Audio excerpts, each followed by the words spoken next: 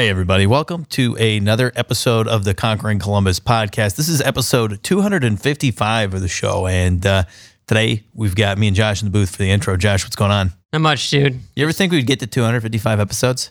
I thought so. I believed in us. Did you not believe in us? I just, 5 years later, doing that many people. My dad, I've told this before, but the first time I told my dad we're doing a podcast about people in Columbus, he said, "Are there enough people?" He said, "No, there's the most New Yorker thing to say." But yeah, I honestly didn't think we'd be friends for this long, so that's kind of crazy. Yeah, I wasn't sure we would either, but might as well introduce our guest for today with that one.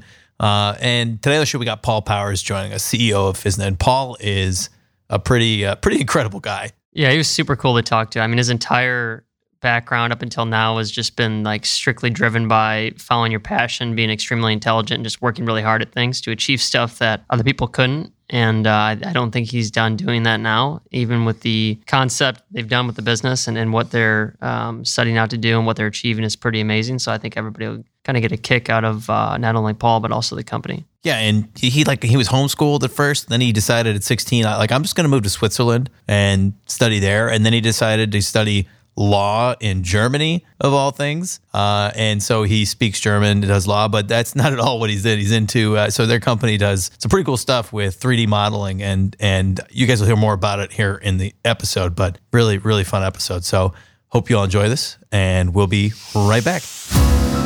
This is Conquering Columbus.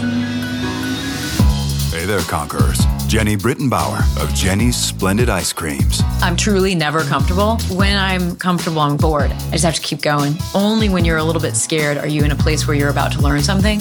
We're explorers, and explorers are making discoveries because they are going places where people haven't before. Urban Meyer. There's one guarantee in this world, and that's hard work will be rewarded. And hard work, you have to embrace discomfort. I love how you said that, live uncomfortably. Donato's Jane Abel. We have a umbrella idea of agape capitalism, which is about doing business and doing it with love and giving back to the community. And I believe in our product, but more importantly, I believed in our people. Pelotonia CEO, Doug Ullman. There's this genuine pride for things that were born and raised in Columbus, and that's awesome. At the same time, there's this beautiful Midwest humility. People don't necessarily care about who gets credit. Cameron Mitchell of Cameron Mitchell Restaurants. One of our goals is to be better today than we were yesterday and better tomorrow than we are today, and that goal stays the same 24/7, 365. This is Conquering Columbus. Hey, everybody. Welcome to another episode of the Conquering Columbus podcast. I am your co-host, Mike, and we got the full crew here today. Josh, Tim, what's going on?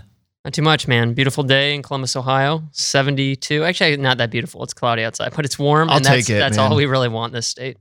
Allergies are killing me, but other than that, it's been great. Yeah, Josh just came back from Vail, and he spent some time falling down the mountain. I did. Colorado is a beautiful state, much better than Ohio, but I'm glad to be home. You can't be on the Conquering Columbus podcast and be a host and then say that Colorado is better than Ohio. I think we have to kick you off now. I think you're done. I thought this That's was it. Conquering Colorado. Gonna be Conquering Colorado yet, Right, so right. the alliteration works. I always It forget. works. It sticks. But okay. Well, we should probably stop talking about Vail, and everyone's shaking their heads at me. And hopefully everybody who's listening to this, if you're new to this, this is like the very typical way that this goes. But if you're not new to this, then you know that I tend to ramble just like I am right now. So Conquering San Diego. Conquering San Diego. And with that, we'll introduce our guest. So today on the show, we've got Paul Powers joining us, and he's the CEO and founder of FSNA, a software company that helps companies take 3D models and turn them into usable data for software applications. And this helps increase productivity in manufacturing and empowers companies to better utilize emerging technologies such as 3D printing as well as augmented and virtual realities. And we're excited to talk with Paul about his story, the story of FSNA. Welcome to Conquering Columbus, Paul. Thanks for having me. Yeah, so that's pretty exciting stuff. 3D modeling and data. That's really blowing up right now, isn't it? It's been blowing up for a while. We're just in the beginning of it, though, in my opinion. Mm-hmm. The challenge I would give you is this. So right now, if someone says 3D to you, you probably think of a couple of niche areas, like you mentioned, 3D printing, augmented reality. And you probably don't have a whole lot of interaction with those things on a day-to-day basis. But if you were to think forward, like where's the world going to be in 5 years from now in technology, we probably agree on is that you're not going to be using a smartphone for everything. It won't just be input for output.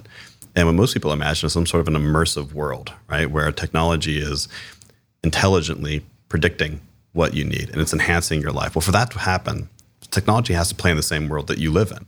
And where technology falls behind right now, where we're woefully far behind, is in that third dimension, right, with depth. Technology is great with text. It's written in text. Software is all text. But the world's not. And so what makes me so excited about FISNA is that we're bridging that gap between the physical and the digital.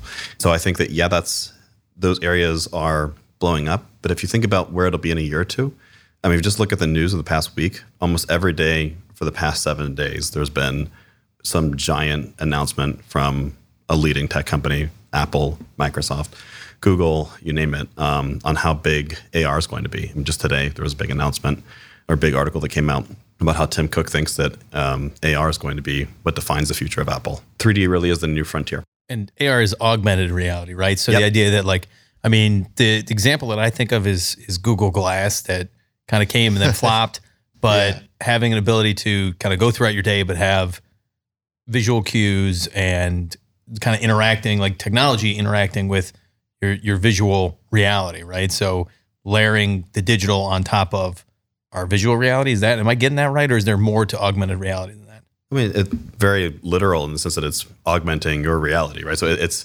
adding cues, it's adding helpful hints to your reality. But it can go as far, I mean, it can be practical and simple, like heads-up display in your car, I would say is sort of a simple example of early augmented reality. But then it also enters entertainment. You know, what if you have a dog allergy and you can't have a dog, but you can have a virtual one that is the same as a dog in every aspect except for the fact that you can't touch it yet, right? It's at some point, what all this leads to is really we get to be masters of our own destinies. We get to decide what kind of world we want to live in and how we want to change it. You don't have to live in the reality that you're born into. You can manipulate that. And that's really what software has always been about, but it's just getting a lot more real now. Our sponsor is Waveform Music Group. Andy and Carlin have been working with us to take the production of Conquering Columbus to the next level, and Josh and I could not be happier with the results. Outside of podcast production, Andy and Carlin are experts in songwriting, music production, and sonic branding for companies of all sizes. And to learn more about them, head to their website, createwaveforms.com. That is createwaveforms.com, and tell them Conquering Columbus sent you. What would an application or an example of AR becoming the future, like in in an everyday experience versus ideal? What would be like one simple thing that you could think of? You can right now, if you wanted to go shopping for furniture, and if you have an apartment or a house or something, IKEA has an app that'll let you use AR to show you what that couch would look like in that corner, right? You can actually see you can decorate your home without leaving it, and to get an idea of exactly what it would look like. You don't have to take out a tape measure. So that's one of hundreds of examples of how that's available right now, right? That's already available. And what's the eyeglass place? It's on the tip of my tongue. Warby Parker. So they'll have an application too where you can jump on their phone, and it's cool for a second, but then you kind of you want to go in person no matter what. But I guess if you definitely can't make it in person, you can check out some glasses in your face, and then it'll let you see it through the application, which I think is kind of interesting. So one of the things, and we normally don't start like this. We normally start like your background and learning about you, and then get to the business, but we're going down a rabbit hole. No, that's cool. I love the product side, so that's fun. And I'm excited to talk about it anyways, but another deep wormhole that you can push us straight out of, or we can go down in, is the NFT side of things, because I've been getting sucked in that lately. As you think about a digital space like this, and you think about augmented reality and 3D applications, have you guys thought at all, or do you even care? Do you think about the NFT space and blockchain technology relates to what you guys are doing? Is that totally a curveball? No, it's come up probably a dozen times in the past month or so, something that keeps being brought to our attention. I see value there, and I'm not going to bet against it. But traditionally, I've never really been a big blockchain guy. I've always been more on the AI side. And I think that there is value in NFTs, but the current state makes me think that they're probably a little bit exaggerated. You're seeing people buying gifts for millions of dollars and stuff. I think that that's more hype than anything else. Doesn't mean that there won't be a place for NFT. I think in the intellectual property side of things, when you're talking about patents and trademarks and being able to say, yes, I actually own the rights to this, I think that's where NFT starts to become really valuable, more as like a token that this is the authentic, approved version of something, not a copy or ripoff. So I do think there's a future there, but it probably looks different than I think how people are envisioning it right now. Because the concept itself doesn't seem that. I mean, we have coupons, we have vouchers. The idea of trying to make something that nobody else can copy and show ownership isn't necessarily proprietary, right? But the digital application of it is something like I still haven't wrapped my head around, and I just thought that'd be interesting. So maybe now we can take a step back. Let's talk a little bit about just get to know you as a person. And we have some guests that start milestones like all the way back to childhood because they feel like that kind of reflects how they got into business. As you kind of tell your own personal story, does it start here in Columbus, Ohio? Where were you born and raised? I was born and raised in Cincinnati, Ohio, so one of the other C's. I grew up on the West Side, and I do think that it defined me, actually, in a lot of ways. Probably true for everybody, but I've got a weird track record. Like if you kind of like look over my LinkedIn or my background, it's really awkward. It's like, okay, he went from this country to that country and did this and then this, and then he ended up here doing FISNA. And to me, it's all a linear, straight line, and it makes sense because it's my background, so of course it does. But what kicked it all off was really that I was homeschooled growing up. It's a long story why, but we lived in not that great of a part of town, and the public school system was awful. So I would get beat up and come back with blood on my hands and stuff. I mean, not from somebody else, from me, because I lost those fights. And then eventually my parents just kind of pulled me out, and they said, look, it's too dangerous and we can't afford to send you to a private school. So the only other option was to homeschool me. And my mom had to work, and my dad he wasn't killed or anything, but it was an accident, and then he had to have a lot of surgeries done on his back. And I ended up mostly teaching myself for most of my childhood, which meant me maybe very, very independent, and made it possible for me to take different approaches to things. And I think it also set my mindset, because I think most people I think it's true that a lot of us, we view our own success and our own status through our peers. Right, and that's why they say don't hang out with. Be careful who you hang out with, because you're going to be the average of the five people you're closest to, right? And so I didn't really have that. I didn't really have a lot of peers. I had friends, but I didn't really have peers because we weren't sitting next to each other in class.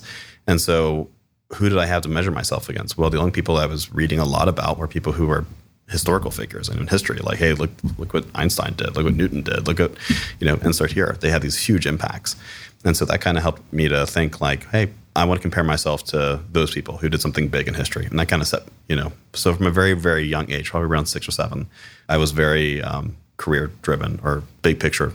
We had a guest a while back who was also homeschooled, and I know you'll be humble about it, but like the smartest people I think I've ever talked to in my life are homeschooled. And I think what's interesting about it, at least they appear the most knowledgeable, because of the fact that I think you got to be so disciplined, but also the jump to realize that like, if you want to learn something, achieve something, you don't necessarily have to have somebody teach you. Like in school, I think what's always been tough for me to translate from that back to the real world is that in school they give you structure. It's like, do this, to this, to this. If I just work really hard, I really don't have to be super smart. I just got to do what somebody tells me. But in the real world, all of a sudden you got to be scrappy, and you got to like find a way to get things done on your own. And being homeschooled, I think almost makes people make that jump at a really young age, right? Because you got to figure out, I got a book and I got to figure out how to get it done, and then I got to learn.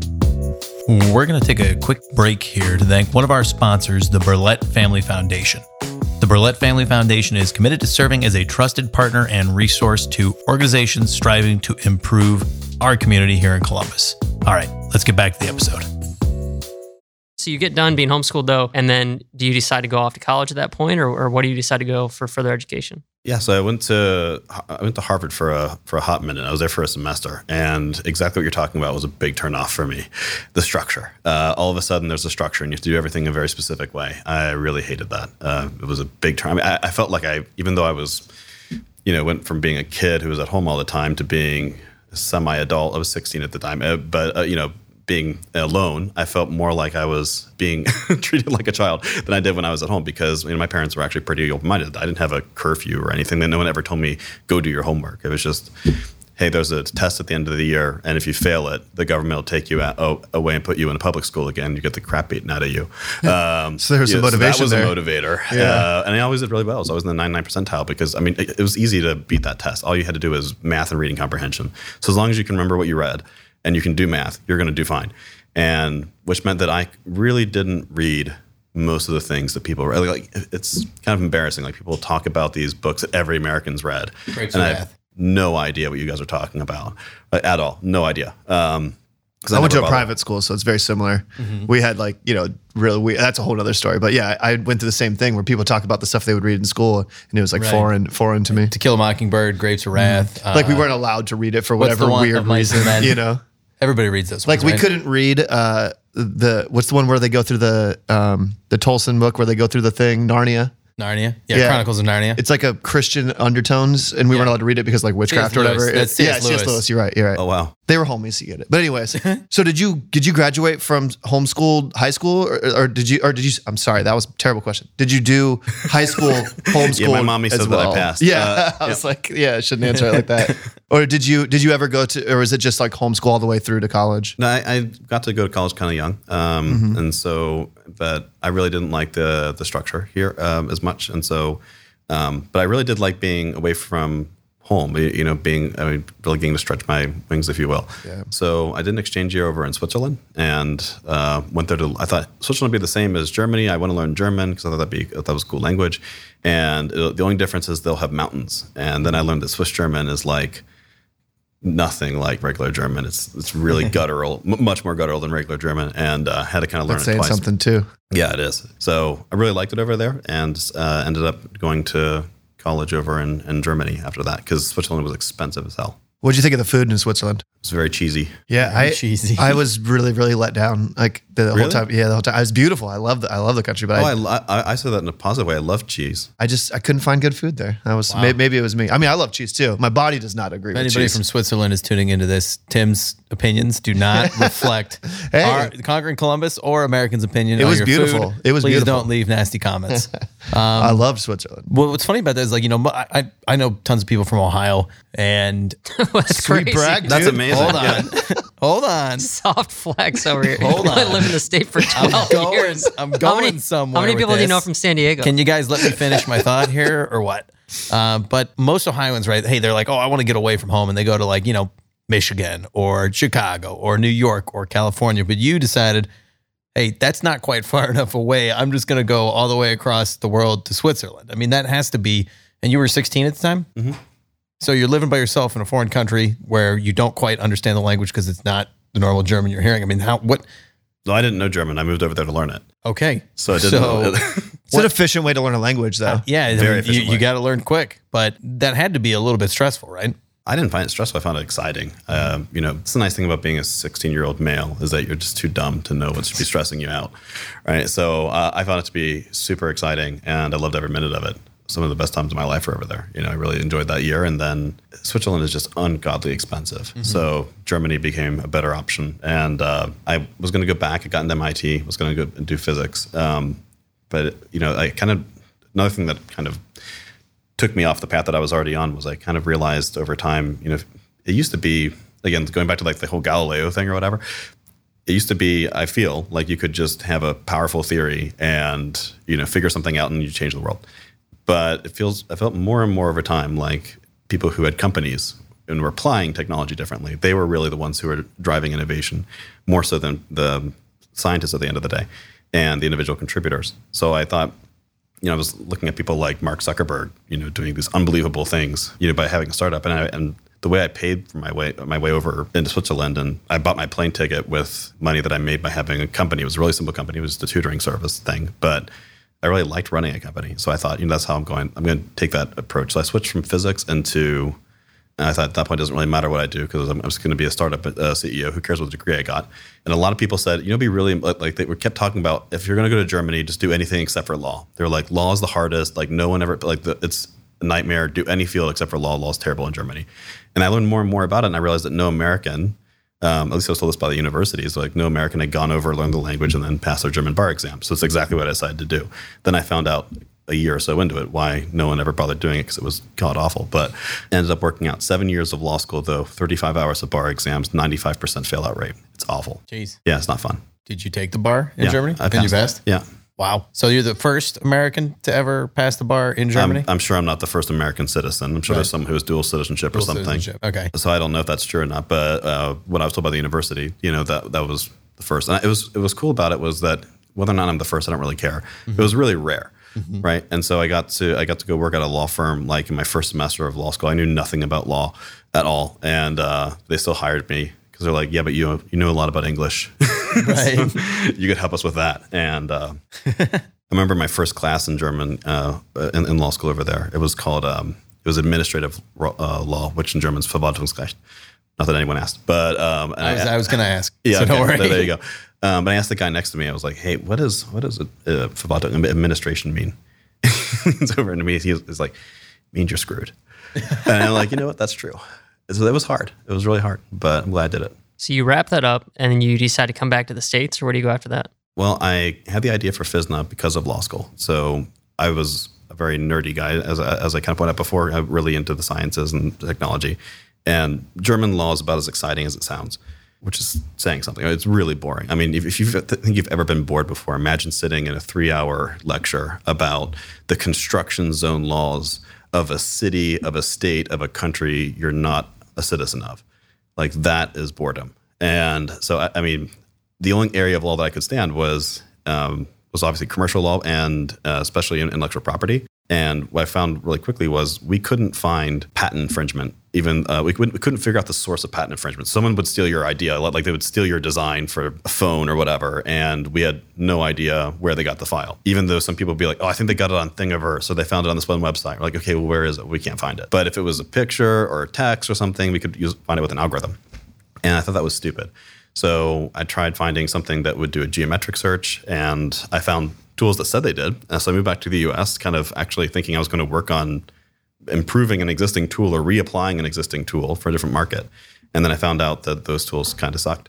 And the best result I could get with any of the dozen plus tools we tried was 65% of the time we were able to find two models, as long as they're identical, not in any way oriented differently, same program, same source, and 100% the same. And then it was 65% of the time. And it took like an hour. And like, this is awful. We're not going to be, this technology is terrible. And so we decided to take our own approach. We took a completely different approach to analyzing data. And millions of dollars and years later, we found a way to show how all 3D data is related. So it's a relationship thing. We were able to actually show people that it's not just that things are related. I can show you, or these things are similar. We were able to, the first public demo we did, we found a flea in a skyscraper. And we were able to say, hey, these two skyscrapers are not the same. One has a flea in it on the 34th floor behind this one window right here to scale, and this one doesn't, which was a live demo, by the way. And we didn't actually know what the difference was. We had somebody else put it in there, and I didn't know it was a live demo until afterwards, which is good because I would have been a lot more nervous than I was.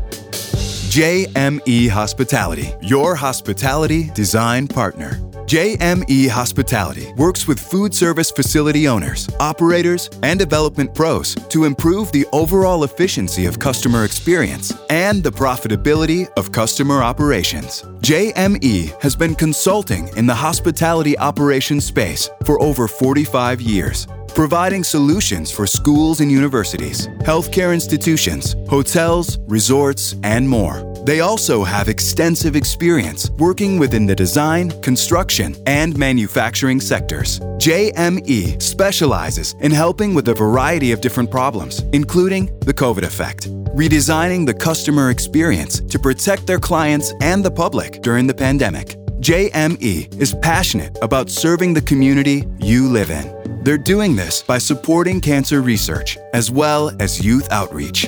And JME is offering a free consultation to all Conquering Columbus listeners. Just visit jmehospitality.com. That's jmehospitality.com and mention the Conquering Columbus podcast to receive your free consultation. The idea that you were able to make it through law school with how boring you described it is interesting to me. But outside of that one, I'm also curious, like, how do you come back here, not necessarily have studied the algorithms to be able to make this computational software actually viable, but do you just bring together the right team to do it, or did you just learn it yourself?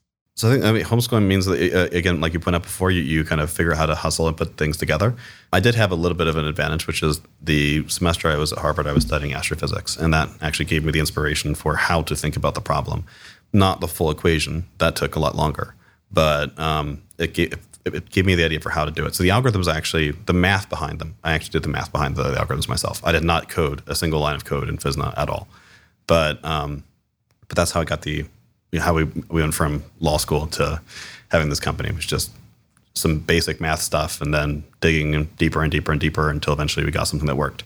The hard part was coding it. Even after we had the math figured out, it took us 2 years to actually feel like your basic math stuff and my basic math stuff are probably not the same basic math stuff. No, I'm not saying this is basic math. This is pretty complicated stuff. But like it started off with some basic ideas from basic math, and then it became a lot more complicated very quickly. It was like a rabbit hole. You can tell I'm kind of going down rabbit holes a lot. So did you mentioned that you focus on AI. Was there machine learning or AI involved in the development of your software? Not in phase one. What's interesting about machine learning and about what we've discovered with the software. So I said that the idea came from patent infringement and identifying, basically finding stolen models.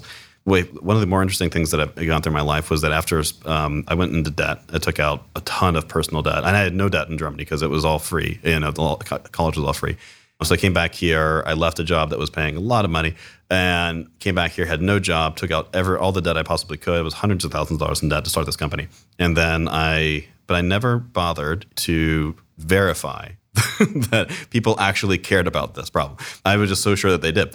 And I went up to an event called IMTS in Chicago, and I went around like for days just telling people about this and trying to sell this, a seat of this technology, and found that absolutely nobody cared at all. They were like, I don't care about patent infringement stuff. That sounds whatever. But they were really interested in how. They're like, how are you able to do that?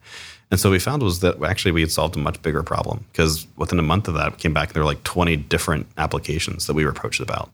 And these are all like Fortune 500 companies. Mm-hmm. And that's kind of where we got our real start, actually, was realizing that we had crossed a much bigger chasm than the little one I was thinking about originally. And thank God we did, because I would be broke otherwise. I was pretty sure I was broke on the way back from Chicago.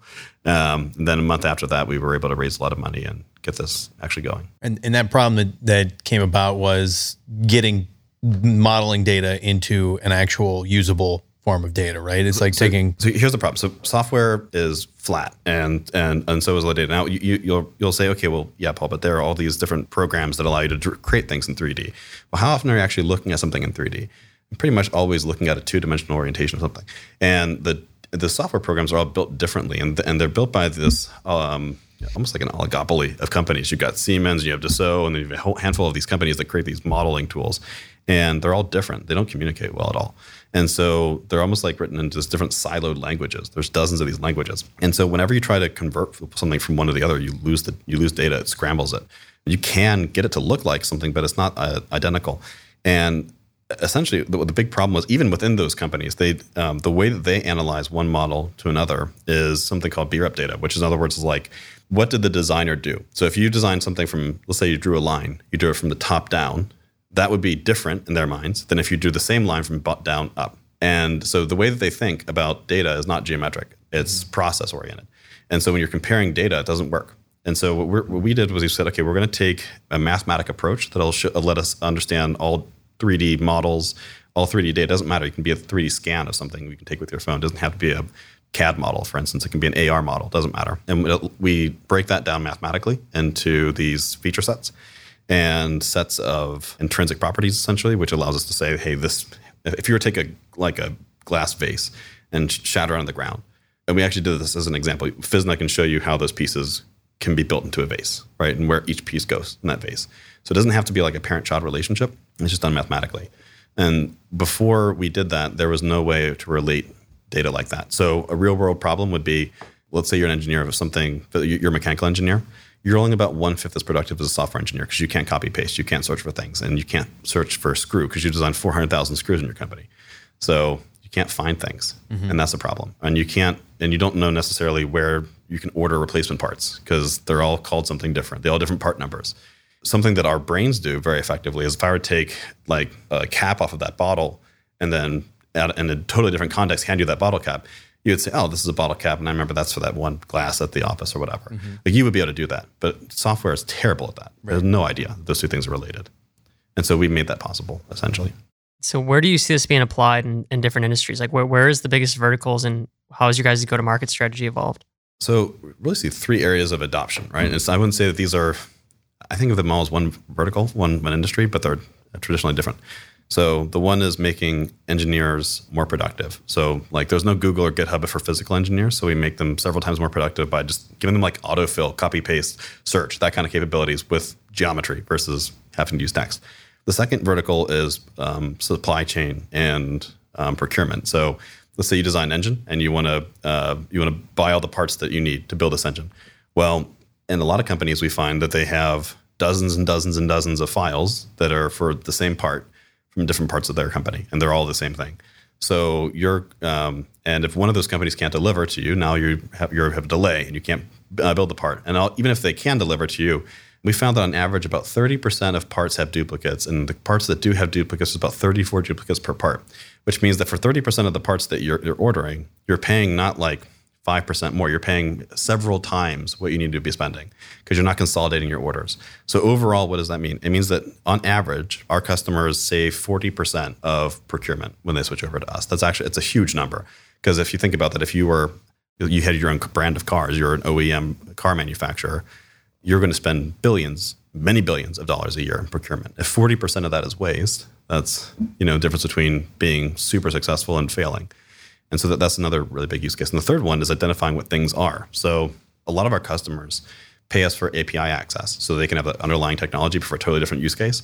So they'll do things like, we have the ability to do 2D to 3D. So what does that mean? It means if you take a picture of something, traditional image recognition will say, hey, that's a bottle. Hey, that's a gear. Hey, that's a whatever. It'll tell you the classification of it.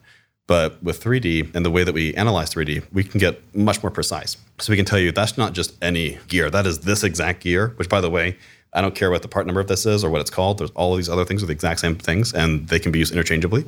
And then we can say, and by the way, this is where they fit geometrically. So this is, you're driving home, something falls off your car. You take a picture of it. We would be able to tell you, this is what that is, and this is where it would go in your car, exactly in 3D. And by the way, your lawnmower has the exact same part. It's called something totally different, but it's the exact same thing. And you can just take that part off your lawnmower, put it on your car, and you'll be good to go. That's an actual real use case of this. So why do people want to find things? What are the use cases for it? They're pretty broad. Most of our customers are Fortune 500s or government agencies, but we also have customers that are, small to medium-sized businesses and increasingly individuals. One of the fastest growing parts of our company, it's not actually traditional FSNA, it's Thangs.com, Thangs. And that's the fastest growing 3D community in history right now. And if you go to Thangs.com, you can play around with it and see what geometric search lets you do. It's kind of changes everything. And so a lot of them are hobbyists and students. Did you ever watch Silicon Valley, the HBO show? Yeah, but my girlfriend won't let me watch too much of it because it riles me up and gets me back into work mode. Oh, really? Oh, yeah. Did you see the one where he makes an app that determines what's a hot dog, or what it's supposed to say what food is, but he only trains it and it says everything's a hot dog? Oh, I think I did see that. Yeah. When you were saying, you can scan it and it would tell you what it is. That's all I could think of. Hey, everybody. We're going to take a quick break here to talk about one of our sponsors, Hybeck. It's actually just me and Tim in the booth because, Josh is on his way over to the restaurant right now. So unluckily for us, we don't get any special treatment. I don't think he's bringing us back a pizza. I don't think so. I'm a little jealous. We love Hybeck. I go there all the time. Their hot honey pizza they got going right now. Yep, that's what I was going to say. As soon as we had him on the episode, I called in before they even left and ordered it and picked it up on the way out. And it was the best. We're talking about the restaurant, but Hybeck's a lot more than just a restaurant. They distill whiskey and gin and vodka. They've got all kinds of cool stuff. They brought in a couple of different options for us to try recently, and I really liked this Midnight Cask. It's a mixture, I think, of whiskey along with a port wine, and it kind of tastes like a Manhattan, but it's like double the strength. If you haven't listened to the episode yet, listen to the episode. Their story behind the organization is great too. So yeah, it's a bunch of local entrepreneurs that just have a passion for making good food and great drinks. They just launched a thing called the Whiskey Society too, which I joined. And if you really like booze, it's worth checking out. It pays for itself just in the entry fee, and then you'll get cards for drinks every month. They put on events. Right now they're on Zoom, but teach you how to make drinks, tell you what to use, why you use those things. It's definitely for the whiskey enthusiast. I've enjoyed my membership so far, that's for sure. So if you guys like Hybeck, if you're looking for a restaurant somewhere to watch the game, if you're looking to put in an order for pickup, check out Hybeck, man. Their food's great. They're great people. Yeah. And we love their drinks. And get the hot honey pizza. Get the hot honey pizza. I promise you will love it. All right. Now back to the show. So what does the company look like today? What is the structure, and then what do the goals look like for the future? So right now the company is about 40 people. We just finished our Series B from Sequoia, led by Sequoia. Which actually makes us the first Ohio company to get investment from them. And we're going to probably grow to 50 to 60 people by the end of the year, I would say at least. We're going to increase revenue 5x to 10x for this year, I would say.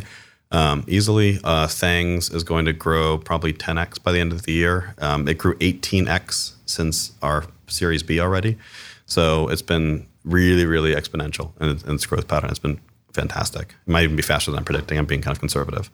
By the end of the year, what we'll start to see is AR is going to play more and more of a role into this. If you, I see that you're over on Thangs right now. If you click on a model, depending on which one you click on, you might get 2 download options. If you scroll down just a little bit, okay, yeah, I think you've got it. So you say download and then download an AR. Mm-hmm. Okay. Yep. So if you have I'm looking at a Triceratops, by the way. Yeah, there's a lot. Just so everyone knows what I'm looking at. There's a lot of very practical things in there like that. And so if you had an Android phone, very soon here you'll be able to click on that, even on a mobile browser, and actually see it on Android without downloading any app. You don't have to have an app. It'll just show you that Triceratops on the table with your phone without downloading anything else. And iOS is coming pretty soon. Now, there's about 1.5 million models in the site. There'll be over 10 million by the end of the year. Even with 1.5 million models, by the time that we have this fully supported, which is coming in a matter of weeks, we will be the world's largest AR repository, like the largest AR library in the world by more than 3-fold. And what's cool is all those models, none of them are AR models. They're all for 3D printing, for design that people scanned with their cat, whatever. But we're making that work in AR. And then later it'll be vice versa. And so that'll be a big deal. Yeah, and I can imagine all the applications of this that could use this, as people develop more and more AR software, right? They're going to need models for a lot of things they're developing. I mean, especially Things.com for video games. Yeah. Right. The video game market just seems like it would be blown up as these more and more virtual reality games come online. They're going to need models for all of these things. And having a database like this seems like it would be really, really valuable. Absolutely. And Thanks is really meant to be like a combination of the Google and GitHub. So the Google part's kind of clear. There's a bit of a community aspect to it. I mean, what you're looking at, those are all parts that people uploaded. Mm-hmm. But we also crawl the web. So we index data that's publicly available. So if you were to search for a part and some supplier sells it and they have a 3D model, then we'll find that for you. And then there's a GitHub side to it, which is that collaboration aspect. So I already kind of mentioned how finding the data is important and really hard to do in 3D. But collaboration is also a pain in the neck because, can you imagine how difficult it would be to... have you guys ever put IKEA furniture together? Have you tried doing it with somebody else? Like imagine if that person was blindfolded and you were blindfolded and you spoke different languages, right? Like that's kind of what it's like trying to design something in 3D at the same time as somebody else. So traditionally you have to save it as a part number. Somebody else saves it as a different part number. You have to freeze it. You have to basically have a library checkout system. What this is doing, actually the CTO of GitHub's on our board of directors. And so we're working very closely with him. This actually automate that whole process. So as you're working on, you can have, you're using your favorite CAD's tool, you're using, something totally different. You're able to iterate together and create things much, much, much faster than you could before. And that'll come out in the next 2 months. Yeah, I mean, I can already see, I'm looking at this and I'm thinking about applications in the way we use our software. So we're a facilities management software company and we store part information and things like that, but having a link to the things part, linked to the part on our website. I mean, I can imagine people just clicking that and going, okay, here's the part, pulling a search, finding all the parts available, but completely different. Now I'm kind of getting sidetracked now. So that's legitimately one of the use cases, right? Right, exactly. Yeah. No, I mean, it makes a lot of sense. So as you guys continue to scale, what do you see being the biggest obstacles for your growth? The biggest obstacle is going to be the status quo. I mean, a lot of people are really slow to make changes. The hardest thing about our company is that when I founded the company, I thought that we were creating a solution to a problem, right? I mean, there's really 3 kinds of companies. You have a solution to a problem that doesn't exist, and that sucks. You're not going to do very well. You have a solution to a problem, and that's most companies. And we kind of found out that we kind of morphed from being a solution to a problem to being a solution for a lot more problems than we thought. And explaining that to people is hard.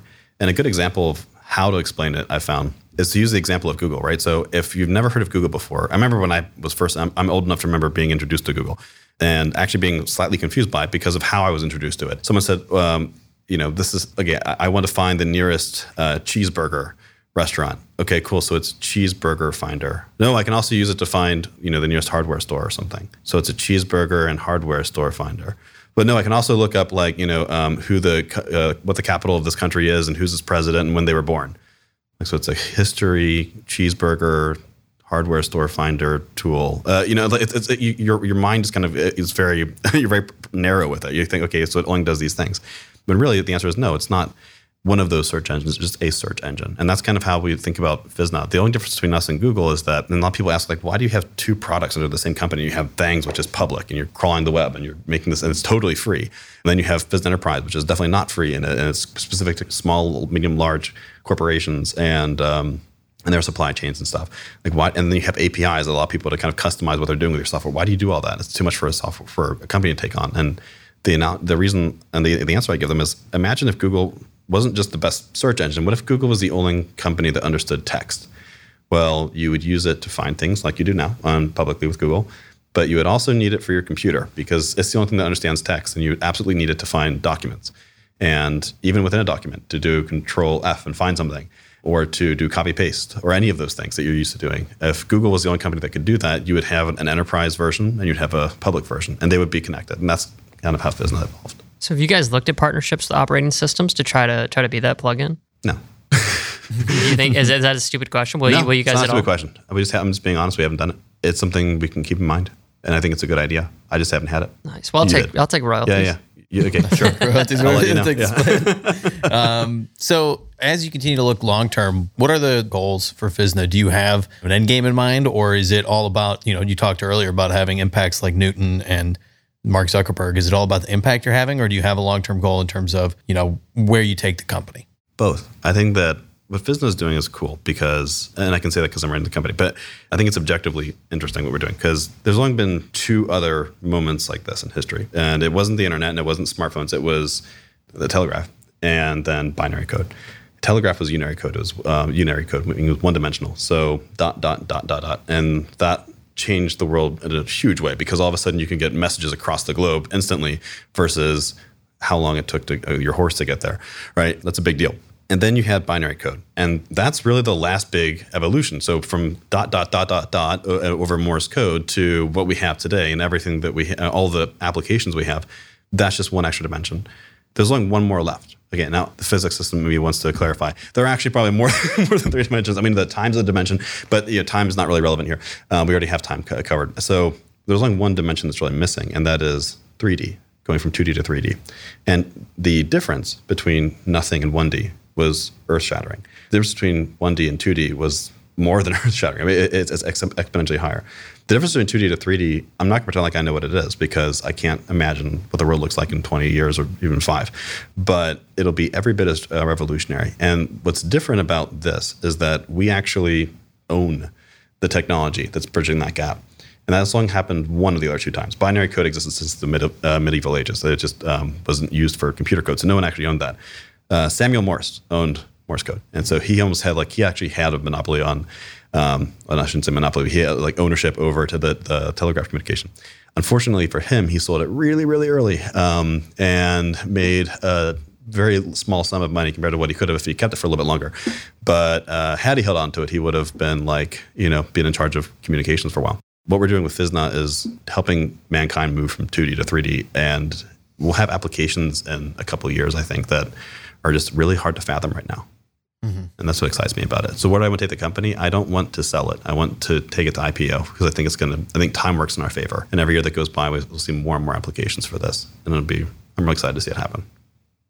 Yeah, that sounds, the vision, you can feel your vision and your passion for the topic throughout the entire conversation, Paul. So I wouldn't bet against you. But, as we kind of continue, I think that's a good place to kind of head towards our last question of the show. And it's centered around the theme here on Conquering Columbus, and that is live uncomfortably. And without telling you too much about why we chose that particular phrase for a show about entrepreneurs, business leaders, people that are kind of leading in their fields, what do you think of when you hear it, and how does it apply to your life and career?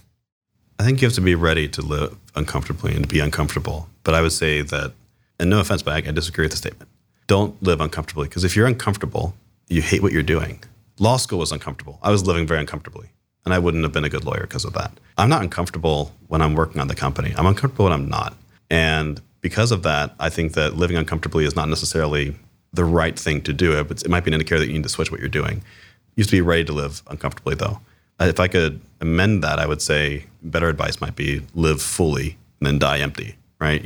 Live as aggressively as you can. And sometimes it'll be comfortable, sometimes it won't be, but you won't care. You won't really be uncomfortable in a macro sense if you're pursuing an end goal, a big vision, because the only way that you really feel uncomfortable is when you're not doing it.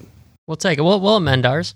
We'll take it. I think we're changing it to live fully officially. Live fully, die empty. I liked it. It was justification behind it too. I feel like I can feel it. Yeah, you're allowed to disagree. Yeah, That's fair. We just want to release your episode. Yeah, people can do whatever they want on Conquering Columbus. They just get cut out. So. That's fair. No, totally kidding, Paul. It's been great talking to you, and we really appreciate you taking the time to tell your story and talk about FSNA here on the show. Thanks for having me. Can I buy some stock like before you do this IPO that you're talking about? No. Little insider trading while we're at it. It's a little complicated. Yeah, I don't think that's how it works. But Gotta ask. Yeah, gotta ask. You gotta make. No, a market. the story got me excited. It sounds like something I don't understand, but is applicable. Which you understand it. You no, use I'm FSNA saying every the day. ins and outs of it. I understand the concept and it makes sense. You know, Right. but I would never know how to do it. And that's like the kind of things that I want to invest in. When I'm like, oh yeah, I see the application. I don't know how the hell you do it, but it sounds like it. Math is magical and hard. Yeah. And with that, we'll let everybody go here. Everybody, thanks for tuning in so much. If you enjoyed that episode and you want to hear more just like it, then hit that subscribe button on whatever podcast app you're listening on. You can get episodes like this every week. We'll talk to you next week.